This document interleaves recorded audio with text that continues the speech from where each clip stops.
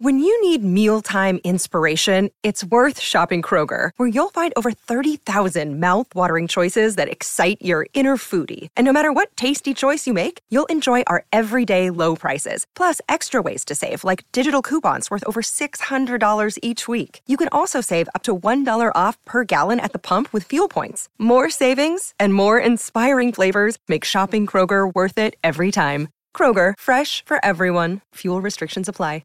Hey, it's Ryan Reynolds, and I'm here with Keith, co-star of my upcoming film, If, only in theaters May 17th. Do you want to tell people the big news? All right, I'll do it. Sign up now and you'll get unlimited for $15 a month and 6 months of Paramount Plus Essential Plan on us. MintMobile.com/switch. Upfront payment of $45 equivalent to $15 per month. Unlimited over 40 gigabytes per month. Face lower speeds. Videos at 480p. Active Mint customers by 531.24 get 6 months of Paramount Plus Essential Plan. Auto renews after 6 months. Offer ends May 31st, 2024. Separate Paramount Plus registration required. Terms and conditions apply if rated PG. Welcome to the New Books Network. Hello, I'm Nicholas Gordon, host of the Asian Review of Books podcast, done in collaboration with the New Books Network.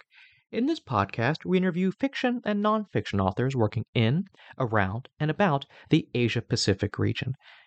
History has not been kind to Himalaya, writes historian and travel writer John Kay in his latest book, Himalaya Exploring the Roof of the World. This region, nestled between India, China, and Central Asia, has long been subject to political and imperial intrigue, and at times violent invasion. But this region has also provided a wealth of scientific information, like geographers puzzling over how these tall peaks were thrust upwards by plate tectonics. And, of course, this mountain range is the home to a Tibetan culture and people that has been present there for centuries. That's all from Kay's latest book, which collects years of detail on history, geography, and culture, all in one volume. John Kay has been writing about Himalaya and traveling there since the 1960s. He wrote the 2-volume Explorers of the Western Himalayas and wrote and presented a major BBC R3 documentary series on the Himalayan kingdom. Other works include India History and China the History. In this interview, John and I talk about just a few details from his book, such as the Young Husband expedition, plate tectonics, and local legends like the Ogress of the Rocks. So, John, thank you so much for joining me today on the Asian Review of Books podcast. Your book covers such a long period of history and covers so many different topics. I guess what motivated you to write the book? What's missing in how we understand the Himalayan mountains today? Well, a lot of things are missing, but I guess the most important is that we have no real sense of the region's integrity and its uniqueness. And that's why the book is actually called Himalaya. Himalaya is that bruised area on a map of Asia, right in the center, bruised usually in a sort of purple or white color on a physical map. And it's the ground above 3,000 meters, or say 13,000 feet. And that includes the whole of what we think of as Tibet and all the smaller states, kingdoms strung round the south of Tibet, and indeed the western Himalayan region, in other words, the Hindu Kush and the Karakorams, as well as the Great Himalayas. Because the region has been so politically and culturally fragmented, we tend to forget that it does, in fact, form a single enormous ecozone, the only high-altitude ecozone in the world. And in this sense, it's quite unique and very important for all the peoples who not only live in the region, but who are dependent on the great rivers that come down from Himalaya into South Asia, into India and Pakistan, and also, of course, into Southeast Asia, the Mekong, and China, indeed, the Yangtze. And so when people talk about the Himalayan mountains, I tend to correct them and say, look, just think of those as part of a single enormous ecozone or region, which, for the purposes of this book anyway, is called Himalaya. And And it's a sense of the integrity and the importance of this region that seems to me one of the most, what certainly was the inspiration for the book, and is one of the things that we have to take on board and perhaps aren't enough. So, I mean, you start with the Young Husband expedition of 1904? I believe I got that date right. That's right. Yes. Why start? I mean, why start with that expedition? What actually happened? Well, the Young Husband expedition, in terms of the book, was partly a device, and I needed some pivotal event around which to construct the narrative that follows. And the best place seemed to be to start with the Young Husband expedition, because that was the first, first of all, the first foreign, they were the first foreigners to reach Lhasa, the Tibetan capital, for 300 years or so, but also because most of what we understand about, or would understand about Himalaya, comes from the experiences and findings of the Young Husband expedition. We called it an expedition. Actually, of course, it was an invasion. At the time, early 1900s, Tibet was resisting the approaches of the British in India in terms of setting up amicable border relations and normal diplomatic relations. Tibetans were famously xenophobic and indifferent to international relations. And the British attempted to open negotiations with them by sending this man, Francis Young Husband, with a few troops to meet with a Tibetan delegation just across the frontier north of Darjeeling. The Tibetans did appear for this parley, this exchange of views, but they actually refused to play ball. They just simply weren't interested in talking to their neighbours in India, and certainly not when Young Husband and his people were already on Tibetan territory. So that was in 1903, and that was abortive. But then the expedition was reconfigured as what was in fact an invasion force, with about 3,000 troops, mountain guns, and so on, and numerous officers and ancillaries, porters, and so on. This major expedition was dispatched from Darjeeling in the north of northeast India, across up over the high passes, across into Tibet, and still the Tibetans refused to have any dealings with them. So they eventually ended up having to shoot their way across the Tibetan plateau to Lhasa. And as I said, they were really the first Europeans or foreigners to enter Lhasa since the 17th century. And this caused a great sensation at the time. There were mixed feelings about the expedition. A lot of people thought it was appalling that British troops and machine guns and so on should be used against really unarmed or Tibetans armed. Tibetan monks very often armed with just kind of garden implements and a few spears and so on. So it was it offended the diplomatic morality of the time. But also, the expedition was composed of quite a number of British officers, and also quite a number of members of the press who reported back in great detail on the progress of the thing to their various newspapers in London. And a lot of these officers and correspondents subsequently wrote accounts of the expedition, some of them quite lavish. And these became the real source of information, the only real source of information about Himalaya and Tibet in particular that was available in the early 20th century. the attitudes of these people I found quite interesting. They crop up again and again, these correspondents and officers who were involved with the young husbands. They crop up over and over in the subsequent story of Himalaya in the 20th century. And clearly the expedition and the conditions that they've encountered in Tibet made a very deep impression on them.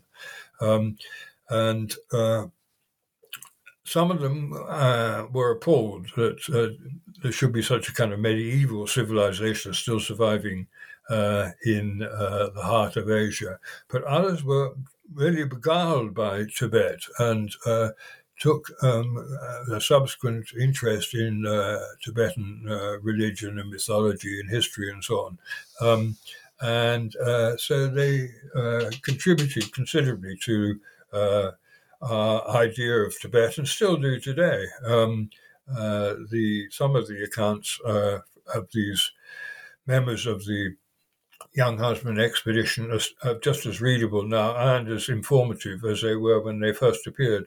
So I had, by using the Young Husband expedition, it was partly a structural thing in terms of the book. It made sense to introduce the region through the eyes of some of these members of the Young Husband expedition, and also because their attitudes towards Tibet were so varied that it made a good sort of commentary on what would follow.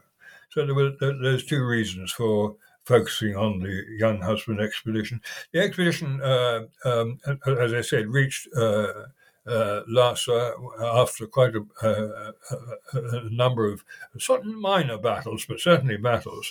And Young Husband and his team then imposed a sort of very one-sided treaty on the Tibetans. The Dalai Lama had by then fled from Lhasa ahead of the Young Husband expedition to Mongolia for sanctuary, and the British had to deal with members of his staff, and they imposed a very heavy indemnity, a war indemnity, kind of refund for the expense of invading Tibet on the Tibetans, which meant that subsequently Tibet was brought within the kind of ambit of British India. And although it would be a little while before any British officer or resident was actually posted permanently to Lhasa, certainly the expedition achieved its main aim, which was kind of neutralize Tibet in terms of the rivalry between the British in India and the Tsarist Russian authorities, who were engrossing large parts of Central Asia at the time in what was popularly known as the Great Game. So it really inaugurated British and kind of overseas relations with Tibet and set their pattern for the rest of the 20th century. So it's not the only expedition you write about. It seems like there are all these surveying expeditions, and they all seem to have to jump through a lot of hoops to be able to explore, survey, measure, climb these mountains. A lot of them are considered sacred by local residents. I guess what made these surveying expeditions so difficult, and kind of what were some of the things that surveyors had to do to get around the politics and the culture of the region? Yes. This question of surveying, measuring, mapping Himalaya had arisen really before the Young Husband expedition. The British in India were curious about what lay beyond their northern frontier, but beyond the Himalayan mountains, and made various attempts to penetrate the frontiers of Tibet, particularly, but also in the Western Himalaya, and to get some idea of what lay there, really, because no one was really admitted into Tibet, and so they resorted to employing native surveyors who traveled in disguise, usually as merchants, and were sent into Tibet first of all, to sort of do basic things like to measure where Lhasa was in terms of the world map, in terms of its longitude and latitude, and to explore the extent and produce and so on of the region. As I say, for this purpose, in the 19th century, these local Bhotia people, mostly from the Uttarakhand region of India, that's a kind of central Himalayan region, who already had cross-border relations with the Tibetans in terms of for trading purposes, and these Bhotias were taken into the employ of the Survey of India, the mapping authority in India, and taught how to use obvious instruments like compass and measuring devices for distances and so on, and were then sent into Tibet and expected to come back. Most of them did come back and brought a fund of information. I like the story of Nain Singh, one of the earliest so-called pundits who, en route to Lhasa, was coming from western Tibet to Lhasa across the Changtang, the great empty quarter, if you like, more like the empty three quarters of Himalaya. And he was plodding along, measuring the distance by the number of paces he was taking. He'd count them off on a sort of rosary so that he could keep.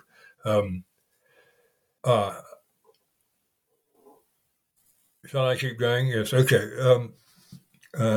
So Nain Singh was tramping across Tibet, counting his paces and so on, and he suddenly heard this singing or chant, and it seemed to be coming from underground, and it was, like the mystery of the singing sands. What on earth was it? Well, it turned out that it was actually a gold mine. He'd stumbled across one of the gold mines of central Tibet, of which there were several, and the gold miners actually lived underground in their diggings, and they were wont to sing while they were there, particularly when the busiest time for gold digging, which was in the winter. So he really stumbled upon this gold mining operation. And gold was one of the main exports of Tibet, and was well known to be because so many of the temples in Himalaya and monasteries and so on were decorated with gold leaf. So these various pundits were dispatched to all four corners of Himalaya, and from that, from their findings, maps, itineraries and maps were produced by the Indian Survey, and these were available to the Young Husband expedition in 1904, the extent to which exploration and discovery in Himalaya it was reliant on the local peoples is, of course, well illustrated, particularly not only by the Bhotias who were trained as these pundits, but also, say, by the Sherpas of Nepal. I mean, without the assistance of Sherpas, probably mountaineers would still be trying to work out how to conquer the world's highest peaks. When we talk about exploration, we tend to think of it purely in terms of foreign achievements, but in fact, nearly all of these would have been impossible without the assistance of local Himalayan peoples, and this remains true today. Of course, I mean the whole tourist trekking climbing industry is totally dependent on the hospitality and skills of and constitutions of the local peoples.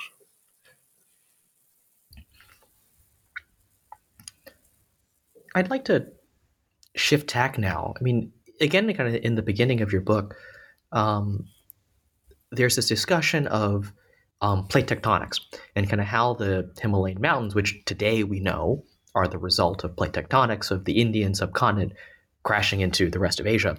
But that wasn't a well-established theory, I think, until the 1960s. How did the Himalayas kind of fit into this conversation about where mountains came from, how these gigantic peaks arose? Yes, and this is really takes us back to the 18th century when geologists were trying to, or geophysicists, geologists particularly, were trying to work out how our planet had been formed and how the mountains and the rivers and the oceans and so on had come to be where they are. And there were various theories about this current at the time. One theory was what they were called Neptunists. They based their ideas about how, say, the mountains were formed on what they could observe from the actions of the tides, and they thought that mountains might be the kind of ridges thrown up by movements of the oceans.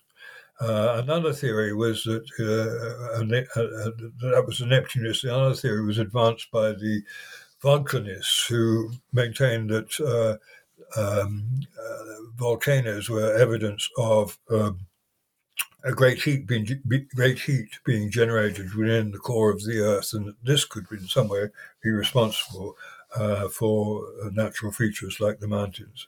And it wasn't really until in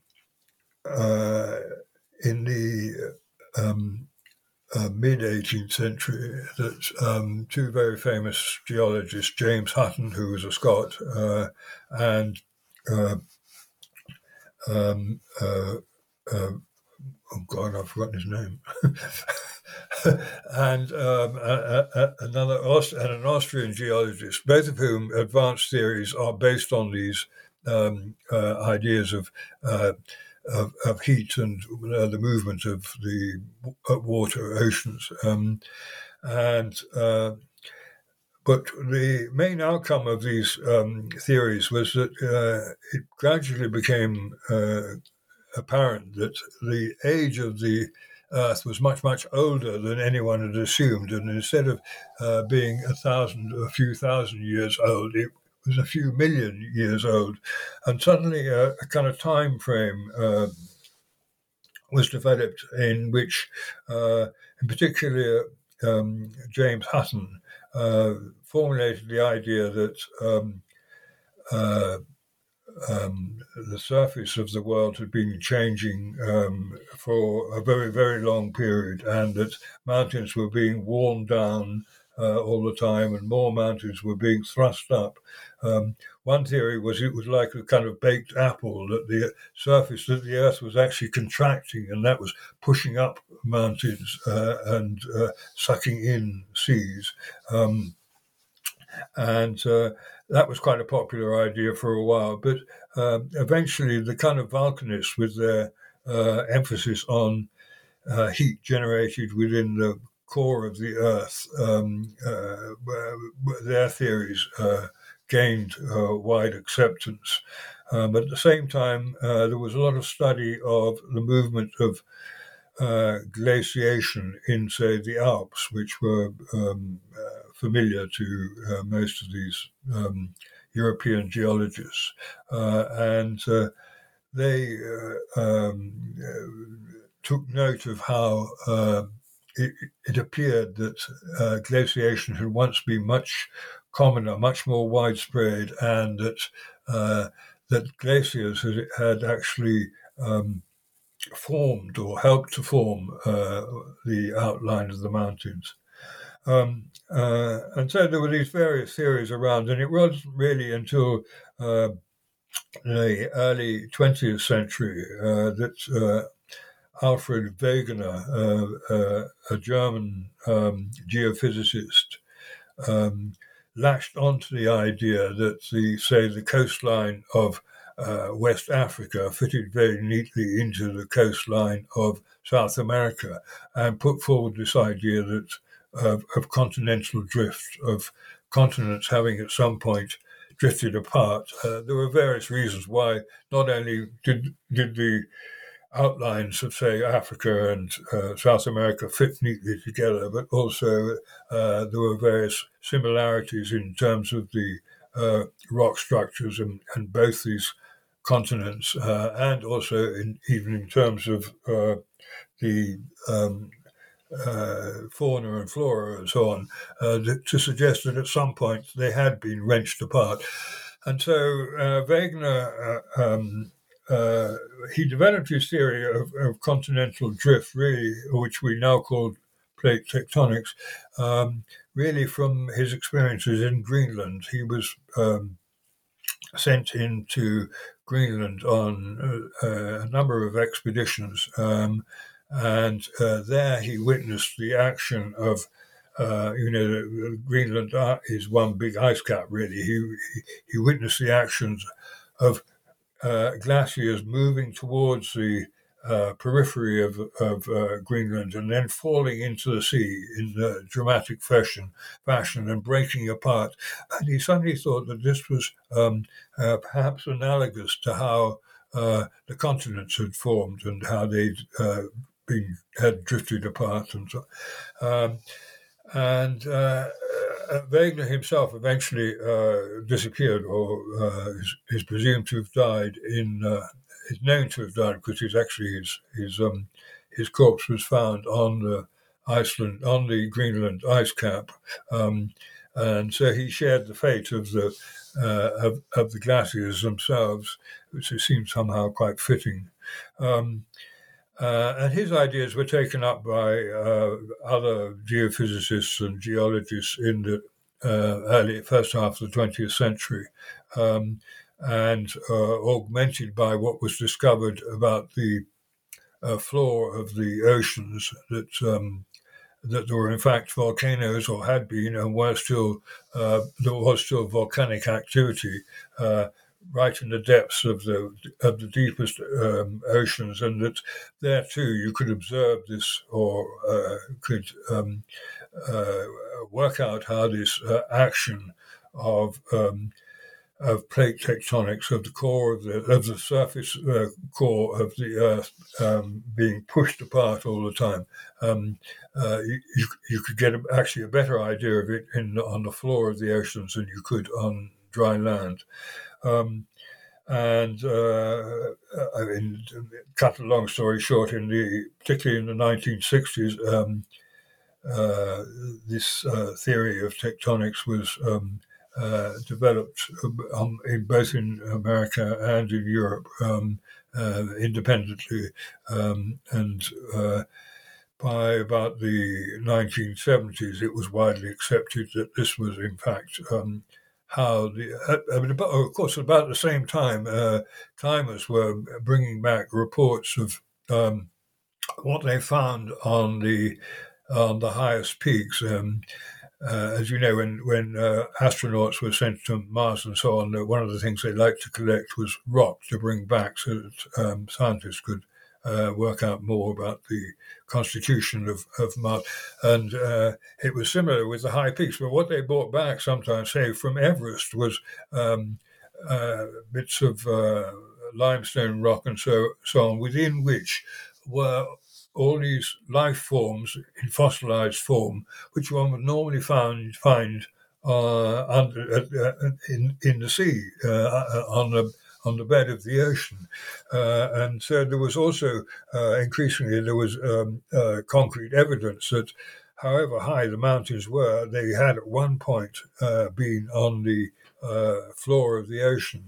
And so this process of tectonic plate movement still going on. I mean, the Himalayas today are the most dramatic example of tectonic activity anywhere in the world. And so what we know, or now think we know about plate tectonics, owes a lot to discoveries in the Himalayan region and to the questions that were raised by how these colossally high mountains could have been created in the first place.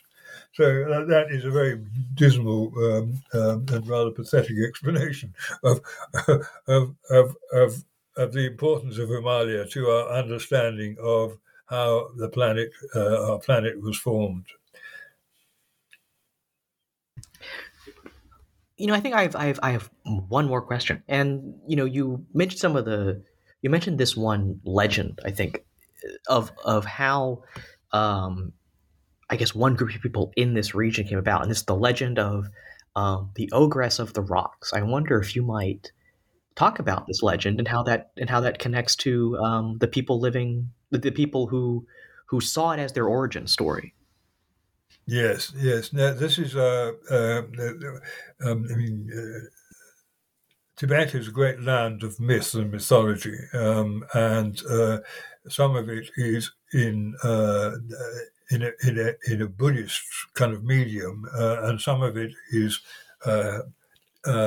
more closely related to a faith very similar to Buddhism, which is called Pu, or it's actually spelt Bon, but it's apparently pronounced Pu, which may have preceded Buddhism in Tibet and certainly constituted quite a rival system of myths, creation myths, and so on, and theology to that provided by Buddhism.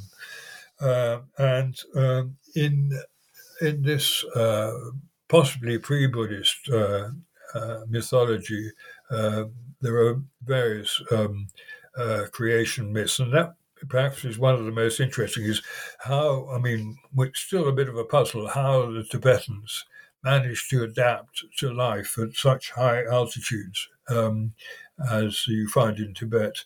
And the myth of the Ogress of the Rocks is a kind of mixture of Pu and Buddhist ideas, and suggests that the origins of the Tibetan people are to be found in a race of monkeys. And these monkeys were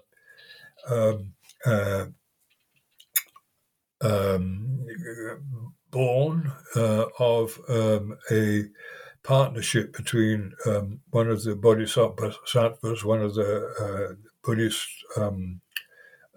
deities, and a local bull deity who was known as the Ogress of the Rocks. And these two generated a number of descendants who was like half monkeys and half people, and then the bodhisattva had to return and give them various commodities like grain and gold and so forth, and tell them to spread them about the landscape, and then they would have the wherewithal to start agricultural production, to grow crops, and gold with which to trade with any neighbors. And so the genesis of the Tibetan people, according to this mythology, is that of a partnership between a superior deity or personage and these indigenous monkeys. And in a curious way, this has been somewhat substantiated in recent years by the use of by genomic studies, and we now know that the Tibetans probably owed their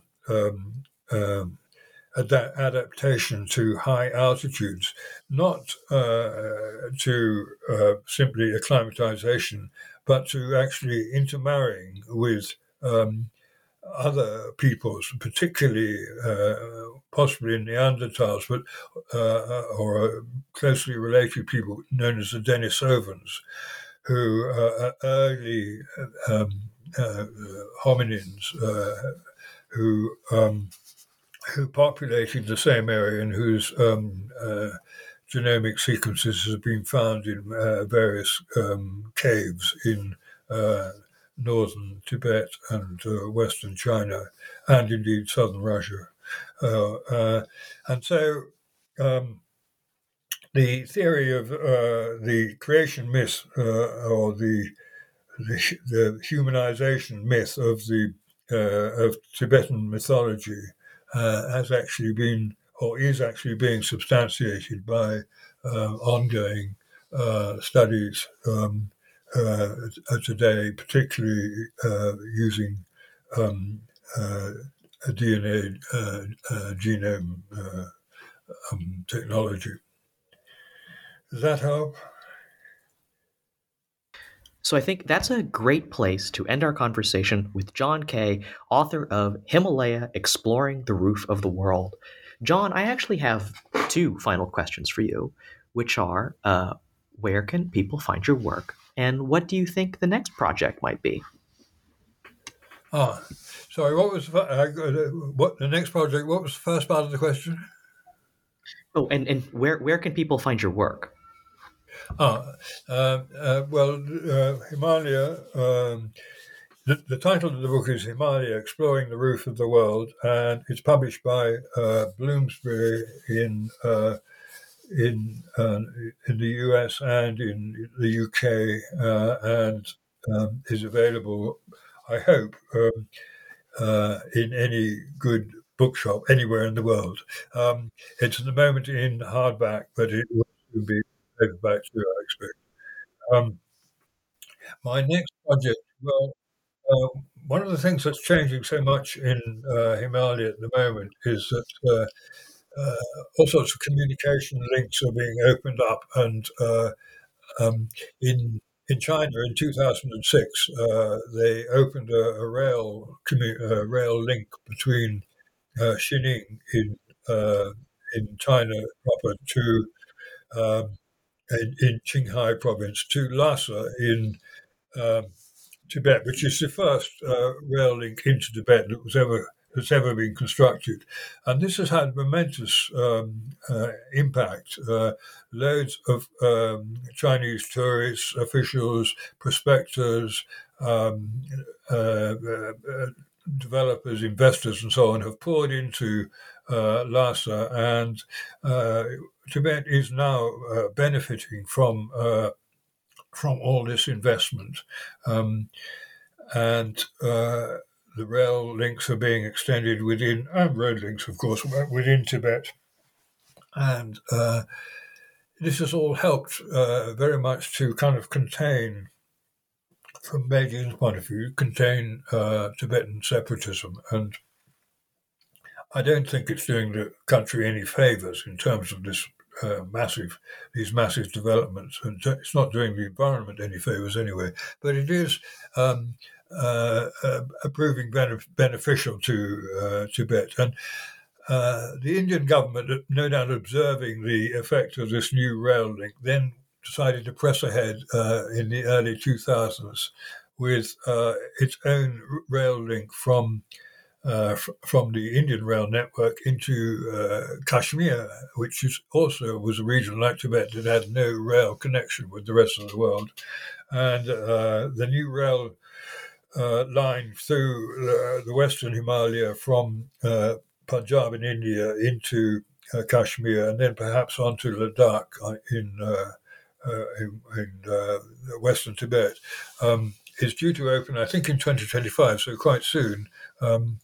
And this may be a solution, or will maybe help solve the long-running, ongoing Kashmir dispute as to there's been an insurrection by the Kashmiris against the Indian government since about the late 1980s. And there's still enormous tensions between India and Pakistan in that region. And it's hoped that I think there's a fair chance that this railroad would have the same effect in Kashmir as it has in Tibet. And so I think my next book will probably be a Kashmir book. I once lived in Kashmir for about 6 months. This was a long time ago, in the 1960s. So I knew it quite well then, but I haven't been back very frequently since, because it's been so unstable, and it's got 500,000 Indian troops still based in Kashmir and the neighbouring regions. And so it's has been one big military camp. But I'm hoping this is going to change, and I'm certainly hoping to go back to Kashmir sometime next year by way of research for what I hope will be a seminal book on Kashmir and its history. So that's hopefully the next project. Well, I look forward to learning more about it. Just to wrap up this little outro spiel, you can go to AsianReviewBooks.com to find other reviews, essays, interviews, and excerpts. Follow on Twitter at BookReviewsAsia. That's reviews plural. You can find many more author interviews at the New Books Network at newbooksnetwork.com. We're on all your favorite podcast apps, Apple Podcasts, Spotify, and Stitcher. Share us with your friends to support us interviewing those writing in, around, and about Asia. Stay tuned for what's coming up on the show. But John, once again, thank you so much for joining me today. Thank you, Nicholas.